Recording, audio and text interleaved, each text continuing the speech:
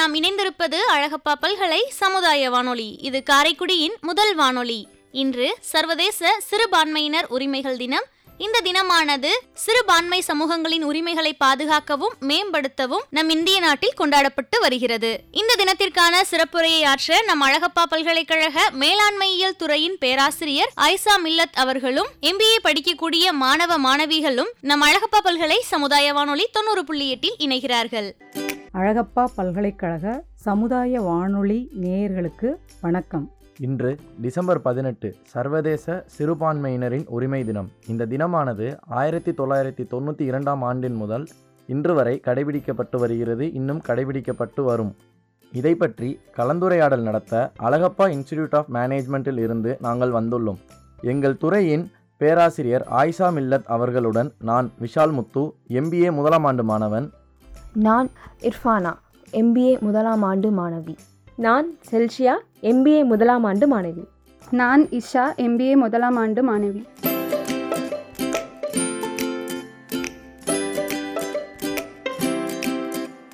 நாம் இப்போ எல்லாரும் என்ன பார்க்க போகிறோம் அப்படின்னா, சிறுபான்மையினரோட உரிமைகள் அந்த நாளை கொண்டாடுறதை பற்றி நம்ம இப்போ பார்க்க போகிறோம். சிறுபான்மையினரோட உரிமைகள் பாதுகாக்கப்பட வேண்டிய ஒன்று. அது குறித்து ஏதாவது சந்தேகங்கள் வினாக்கள் இருந்ததுன்னா நீங்கள் கேட்கலாம். சிறுபான்மையினர் அப்படின்னா என்ன மேம்? சிறுபான்மையினர் அப்படிங்கிறவங்க ஒரு நாட்டிலோ அதற்குட்பட்ட பகுதிகளிலோ இன மொழி பண்பாட்டு அடிப்படையில் குறைந்த எண்ணிக்கையிலோ விகிதாச்சார அடிப்படையிலோ குறைந்த அளவில் வாழ்பவர்கள்.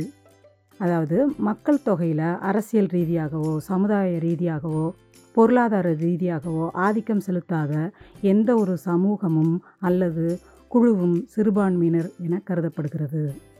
இப்போ நான் உங்கள் கேள்விக்கு நான் விடை சொல்லிட்டேன்னு நினைக்கிறேன். சிறுபான்மையினர்னால் ஒரு நாட்டில் விகிதாச்சாரம் மக்கள் தொகையிலோடைய விகிதாச்சாரத்தில் கம்மியாக இருக்கிறவங்க தான் சிறுபான்மையினர். விஷால், மைனாரிட்டி ரைட்ஸ் டே சர்வதேச அளவில் என்னைக்கு கொண்டாடப்படுது அப்படின்றது குறித்து ஏதாவது விவரங்கள் தெரியுமா உங்களுக்கு? மேம் கேட்டதுக்கு 1992 ஆண்டிலிருந்து உரிமைகளுக்கான பிரகடனம், அதாவது டிக்ளரேஷன் ஆஃப் ரைட்ஸ், அதை தான் உரிமைகளுக்கான பிரகடனம் சாதி, மதம், கலாச்சாரம், பாரம்பரியம், இனம் என அனைத்தின் அடிப்படையிலையும் சிறுபான்மை என கருதப்படுபவர்களுக்காக UN அமலுக்கு கொண்டு வரப்பட்டது. இதன் அமைப்பின் எண் 47/135 என்னும் எண்ணின் கீழ் இது கொண்டு வரப்பட்டது. இது முக்கியமாக கொண்டு வரப்பட்ட காரணம் என்னன்னா, சாதி, மதம், கலாச்சாரம், பாரம்பரியம், இனம் என இது அடிப்படையில் சிறுபான்மைன்னு கருதப்படுறவங்களை ஒதுக்கிடக்கூடாது, அவங்களுக்கும் உரிமைன்றது இருக்குது அப்படின்னு உங்களுக்கு உணர்த்துவதற்காக கொண்டு வரப்பட்டது. அதே ஆண்டு 1992 ஆண்டு இந்திய அரசு நேஷனல் கமிஷன் ஃபார் மைனாரிட்டியை அமலுக்கு கொண்டு வந்தாங்க. அவங்களோட நோக்கம் என்னவா இருந்துச்சுன்னா, சிறுபான்மையோரின் வளர்ச்சி, சிறுபான்மையோரின் பாதுகாப்பு, சிறுபான்மையோரின் கோரிக்கைகள் என அவங்களோட அடிப்படை தேவைகளை அமல்படுத்துவதற்காக கொண்டு வரப்பட்ட சட்டம் தான் இது. சிறுபான்மையினர் வகைகள் என்னென்ன இருக்கு மேம்? ஆமாம் ஈஷா, அருமையான ஒரு கேள்வி கேட்டிங்கம்மா. நம்ம எல்லாரும் என்ன நினச்சிட்ருக்கோம் அப்படின்னா சிறுபான்மை அப்படின்றது இந்தியாவை பொறுத்த வரைக்கும் மத ரீதியான சிறுபான்மையை தான் சிறுபான்மை நினச்சிட்ருக்கோம். ஆனால் சிறுபான்மைங்கிறதுல நிறைய வகைகள்லாம் இருக்குது. Ethnic minority, racial minority, religious minority, sexual minority, linguistic minority, involuntary minority, voluntary minority, dominant minority, இந்த மாதிரி நிறைய வகைகள் இருக்குது. எத்னிக் மைனாரிட்டி அப்படிங்கிறது இன ரீதியாக சிறுபான்மையாக இருக்கிறவங்க, அதுதான் எத்னிக் மைனாரிட்டி. ஒரு இனக்குழுக்கள் ஒரு இடத்துல போய் நம்ம இருக்க போகிறப்போ அந்த மற்ற இனத்தை விட நம்ம மக்களின் எண்ணிக்கை ரொம்ப கம்மியாக இருந்ததுன்னா அதுதான் இன ரீதியான மைனாரிட்டி அப்படிங்கிறது. ரேசியல் மைனாரிட்டி, இதுவும் இனம் ரீதியான மைனாரிட்டி தான். நம்மளுடைய நாட்டுக்கு எடுத்துக்கிட்டோம்னா சாதி ரீதியான மைனாரிட்டி இல்லைனா கம்யூனிட்டி மைனாரிட்டி அப்படின்றத நம்ம எடுத்துக்கொள்ளலாம். அடுத்து ரிலீஜியஸ் மைனாரிட்டி அப்படின்றது மத ரீதியான ஒரு மைனாரிட்டி அப்படிங்கிறது. செக்ஸுவல் மைனாரிட்டி அப்படிங்கிறது என்ன அப்படின்னா பாலினம் பார்த்திங்கன்னா 3 பாலினம் இருக்குது நமக்கு. அதில் ஆண்பால், பெண்பால், அதுக்கப்புறம் இப்போ ரீசண்டாக 3ஆம் பாலினம் நம்ம பேசிகிட்ருக்கோம், டிரான்ஸ்ஜெண்டர் அப்படிங்கிறது. இந்த டிரான்ஸ்ஜெண்டர் நீங்கள் விகிதாச்சாரப்படி பார்த்தீங்கன்னா ஆண்கள் பெண்கள் இவங்களில் டிரான்ஸ்ஜெண்டர் ரொம்ப ரொம்ப கம்மியாக இருக்கிறாங்க. அவங்களுக்கு நாம் என்ன செய்ய போகிறோம் அப்படிங்கிறது தான் செக்ஷுவல் மைனாரிட்டியில். செக்ஷுவல் மைனாரிட்டியில் இன்னும் நிறைய வேறெல்லாம் வருது. நீங்கள் போய் எடுத்து பார்த்தீங்கன்னா உங்களுக்கு தெரிய வரும். லிங்குஸ்டிக் மைனாரிட்டி அப்படிங்கிறது மொழி ரீதியான மைனாரிட்டி. இப்போ நான் ஒரு இடத்துல நான் இப்போ தமிழ்நாட்டுக்கு ஒரு வேலை செய்கிறதுக்காக வடக்கிருந்து வேலை செஞ்சிட்ருக்காங்கன்னா அவங்க ஹிந்தியில் பேசிகிட்டு இருப்பாங்க. நாம் அங்கே போய் ஏதாவது நார்தன் ஸ்டேட்ஸில் போய் ஏதாவது வேலை பார்த்தோம்னா நம்மளுடைய மொழி தமிழ் மொழி வந்து அங்கே வந்து சிறுபான்மை. இதுதான் வந்து லிங்குஸ்டிக் மைனாரிட்டி அப்படிங்கிறது. இன்வாலண்ட்ரி மைனாரிட்டி அப்படிங்கிறது வந்து என்ன அப்படின்னா, அந்த ஒரு குரூப் ஆஃப் பீப்புளை வந்து நாம் அவங்களுடைய விருப்பமே இல்லாமல் ஒரு இடத்துக்கு இடம் பெயர்க்க வைத்தோம்னா அந்த இடத்துல இருக்கிறவங்களோட இவங்க வந்து சிறுபான்மையாக இருப்பாங்க. இதுதான் இன்வாலண்ட்ரி மைனாரிட்டி அப்படிங்கிறது. வாலண்ட்ரி மைனாரிட்டி அப்படிங்கிறது என்ன அப்படின்னா வந்து நானே விருப்பப்பட்டு, இப்போ பார்த்திங்கன்னா யூஎஸ்லலாம் வந்து மெக்சிகன்ஸு, கியூபன்ஸு இவங்கெல்லாம் வந்து அவங்க கண்ட்ரியை விட்டு யூஎஸில் குடிபெயர்றதுக்கு விருப்பப்படுவாங்க. அதுதான் வந்து வாலண்ட்ரி மைனாரிட்டி அப்படிங்கிறது. இன்னொன்று வந்து டாமினன்ட் மைனாரிட்டி அப்படிங்கிறது. இது ரொம்ப சுவாரஸ்யமான ஒரு மைனாரிட்டி குரூப்பு. டாமினன்ட் மைனாரிட்டின்றதை வந்து எலைட் மைனாரிட்டின்னு கூட சொல்லுவாங்க. இந்த எலைட் மைனாரிட்டின்றவங்க என்ன அப்படின்னா விகிதாச்சாரத்தில் வந்து ரொம்ப கம்மியாக இருப்பாங்க. ஆனால் அவங்க தான் வந்து இப்போ எடுத்துக்காட்டுக்கு சொல்லணும் அப்படின்னா வந்து பாப்புலேஷனில் வந்து அவங்க வந்து ஒரு 20% தான் இருப்பாங்க. ஆனால் 80% மக்களையும் வந்து பொருளாதார ரீதியாகவோ அரசியல் ரீதியாகவோ மத ரீதியாகவோ அவங்க வந்து டாமினேட் பண்ணிகிட்டு இருப்பாங்க. அதுதான் டாமினன்ட் மைனாரிட்டி அப்படிங்கிறது. இந்த மாதிரி நிறைய வகைகள்லாம் இருக்குது. அம்மா இர்ஃபானா, நீங்கள் இது குறித்து நிறைய விவரங்கள்லாம் சேகரிச்சிருக்கீங்க. இதில் வந்து மத்திய அரசு சிறுபான்மையினரோட உரிமைகளை பாதுகாக்கிறதுக்கு என்னென்ன நடவடிக்கைகள்லாம் எடுத்திருக்காங்க அப்படின்றத பற்றி உங்களால் சொல்ல முடியுமாம்மா?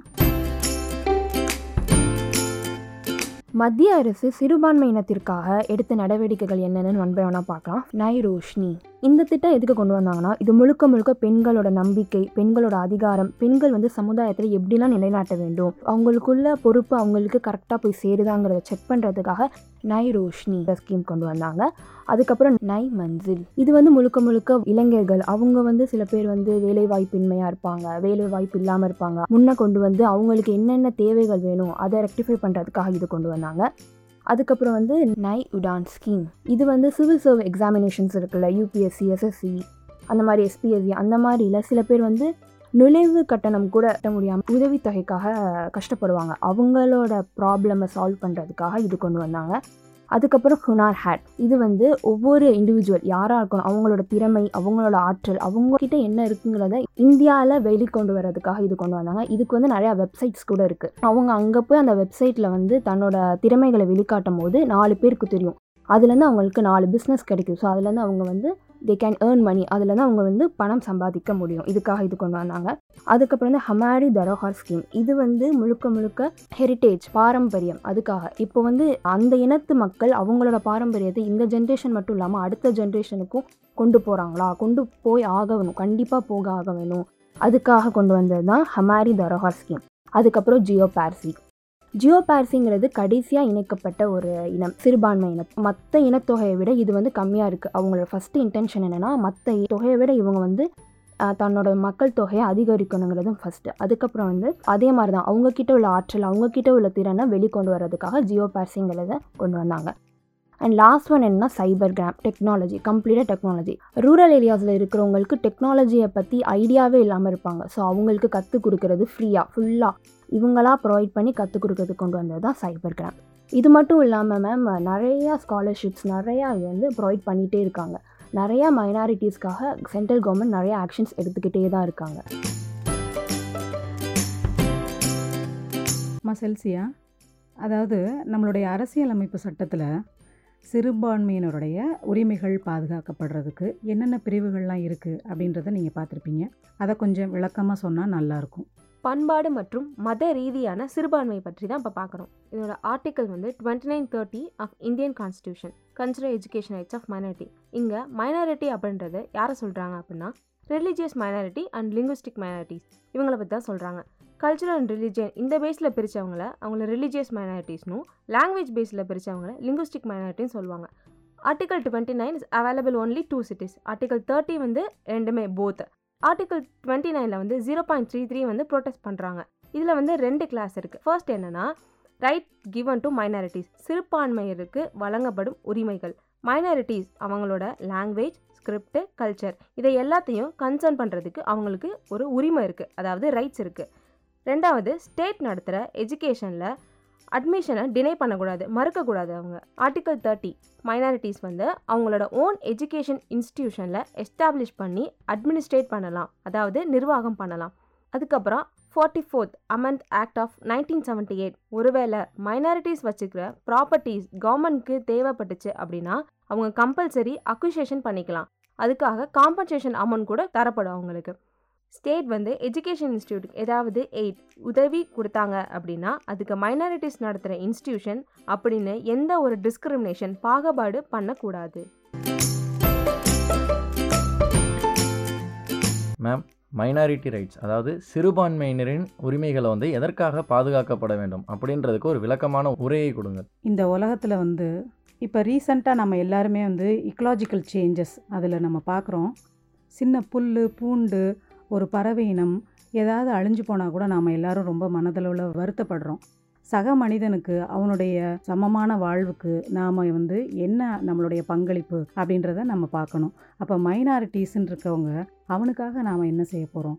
அவங்க வந்து வாய்ஸ் ஆஃப் வாய்ஸ்லெஸ், அவங்களுக்கு வந்து அவங்களுடைய உரிமைகளை வந்து கேட்க முடியாத ஒரு கட்டத்தில் இருக்கிறப்ப நாம் வந்து டாமினண்ட்டாக இருக்கிறவங்க அவங்களுக்காக நாம் பேசணும். அதுதான் வாய்ஸ் ஆஃப் வாய்ஸ்லெஸ் அப்படிங்கிறது. இஷா, நீங்கள் வந்து கல்வி ரீதியாகவும் தொழில் ரீதியாகவும் சிறுபான்மையினர்களுக்கு என்னென்ன உரிமைகளெல்லாம் என்னென்ன சலுகைகளெல்லாம் அளிக்கப்பட்டிருக்கு அப்படின்றத வந்து நீங்கள் கொஞ்சம் விளக்கமாக சொல்லுங்கம்மா. சிறுபான்மையின மாணவர்களோட கல்விக்காக மினிஸ்ட்ரி ஆஃப் மைனாரிட்டி அஃபேர்ஸ் வந்து நிறையா சலுகைகளை கொடுக்குறாங்க. அதில் வந்து ஃபர்ஸ்ட் வந்து ப்ரீமெட்ரிக் ஸ்காலர்ஷிப் கொடுக்குறாங்க. ஃபர்ஸ்ட் ஸ்டாண்டர்ட்லேருந்து 10th ஸ்டாண்டர்ட் வரைக்கும் இருக்கிற ஸ்டூடெண்ட்ஸ்க்கு. போஸ்ட் மெட்ரிக் ஸ்காலர்ஷிப் 11th ஸ்டாண்டர்ட்லேருந்து பிஜி வரை இருக்கிற ஸ்டூடெண்ட்ஸ்க்கு கொடுக்குறாங்க. மெரிட் கம் மீன்ஸ் ஸ்காலர்ஷிப் வந்து தொழில் மற்றும் தொழில்நுட்பம் சார்ந்த துறையில் பயில்ற மாணவர்களுக்கு கொடுக்குறாங்க. பேகம் ஹஸ்ரத் மஹால் நேஷனல் ஸ்காலர்ஷிப் வந்து 9th ஸ்டாண்டர்ட்லேருந்து 12th ஸ்டாண்டர்ட் வரைக்கும் இருக்கிற மைனாரிட்டி கேர்ள்ஸ்க்காக கொடுக்குறாங்க. Swami Vivekananda merit cum means scholarship scheme வந்து 11th ஸ்டாண்டர்ட்லேருந்து பிஜி வரை இருக்கிற மேற்கு வங்காள மாநிலத்தில் உள்ள மாணவர்களுக்காக கொடுக்குறாங்க. சிறுபான்மையின மக்களோட தொழில் முன்னேற்றத்திற்காகவும் சுய வேலை வாய்ப்புகளுக்காகவும் national minorities development and finance corporation நிறைய சலுகைகளை கொடுக்குறாங்க. டேர்ம் லோன் வந்து 20 லட்சத்துலேருந்து 30 லட்சம் வரை கொடுக்குறாங்க. எஜுகேஷன் லோன் வந்து 15 லட்சம் வரை கொடுக்குறாங்க. மைக்ரோ ஃபினான்ஸ் லோன் வந்து சிறு குறு தொழிலாளர்கள் வந்து அவங்களோட நலனுக்காக 1 லட்சத்துலேருந்து 1.5 லட்சம் வரைக்கும் கொடுக்குறாங்க. மஹிளா சம்ரிதி யோஜனா இது வந்து பெண்கள் திறன் பயிற்சி திட்டம். இந்த திட்டம் வந்து 6 மாத கால திட்டம். இதில் 1500 ரூபாய் பயிற்சிக்காகவும் 1000 ரூபாய் தனி நபருக்கும் கொடுக்குறாங்க. இது தவிர 1 லட்சம் ரூபாய் கடன் உதவியும் கொடுக்குறாங்க. விஷால், நீங்கள் ஒரு அருமையான கேள்வி கேட்டீங்க. சிறுபான்மையினரோட உரிமைகள் ஏன் பாதுகாக்கப்படணும் அப்படின்னு சொல்லிட்டு. இதுக்கு வந்து நான் வந்து நபிகள் நாயகத்தோட வாழ்க்கையிலிருந்து ஒரு நிகழ்வை நான் உங்களுக்கு எடுத்து சொல்கிறேன். அதாவது என்ன அப்படின்னா வந்து நபிகள் நாயகம் காலத்தில் தான் வந்து இஸ்லாம் மதம் வந்து நிறுவப்பட்டது. இந்த பீரியடில் என்ன செஞ்சுருக்காங்க, ஒருத்தர் வந்து மதம் மாறியிருக்காரு. யூத மதத்திலிருந்து இஸ்லாத்துக்கு வந்து மதம் மாறியிருக்காங்க. அப்படி மாறி இருக்கப்போ அவர் வந்து என்ன செய்கிறாரு, முகமது நபிட்ட வந்து நான் மதம் மாறிட்டேன், ஆனால் என்னுடைய தாயார் வந்து மதம் மாறலை, அவங்க யூதராகவே தான் இருக்கிறாங்க. அவங்க வந்து யூத கோயிலுக்கு சினஹாக் அப்படின்ற யூத வழிபாடு செய்யப்படுற ஒரு கோயில், அதுக்கு போகணும்னு ஆசைப்படுறாங்க.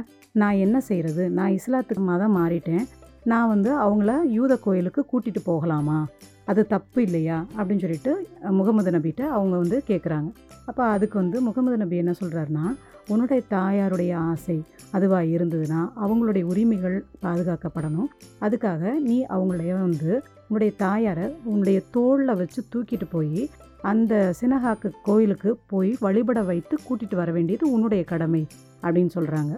இதிலிருந்து நாம் தெரிஞ்சுக்கிறலாம், என்னதான் நமக்கு வந்து தனிப்பட்ட வெறுப்புகள் எல்லாம் இருந்தாலும் சக மனிதனுடைய உரிமைகள் பாதுகாக்கப்படுறதுக்கு நாம் எல்லாரும் முன் வந்து அதற்காக நாம் என்னென்ன செய்ய முடியுமோ அதெல்லாம் அவனுக்கு செஞ்சு கொடுக்க வேண்டியது நம்மளுடைய கடமையாக இருக்குது அப்படின்றத நான் இந்த இடத்துல சொல்லிக்கிறேன்.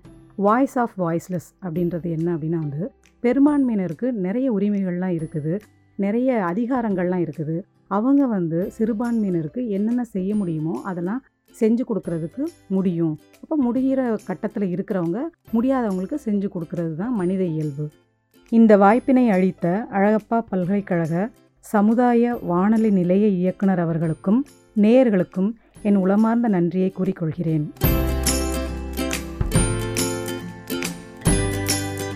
நாம் இணைந்திருப்பது அழகப்பா பல்கலை சமுதாய வானொலி. இது காரைக்குடியின் முதல் வானொலி. சர்வதேச சிறுபான்மையினர் உரிமைகள் தினத்தையொட்டி நம்மோடு சிறந்த கருத்துக்களை பகிர்ந்த அழகப்பா பல்கலைக்கழகத்தின் மேலாண்மை துறையின் பேராசிரியர் ஆயிஷா மில்லத் அவர்களுக்கும் மற்றும் அத்துறை மாணவர்களுக்கும் நம் அழகப்பா பல்கலை சமுதாய வானொலி 90.8 நன்றிகள்.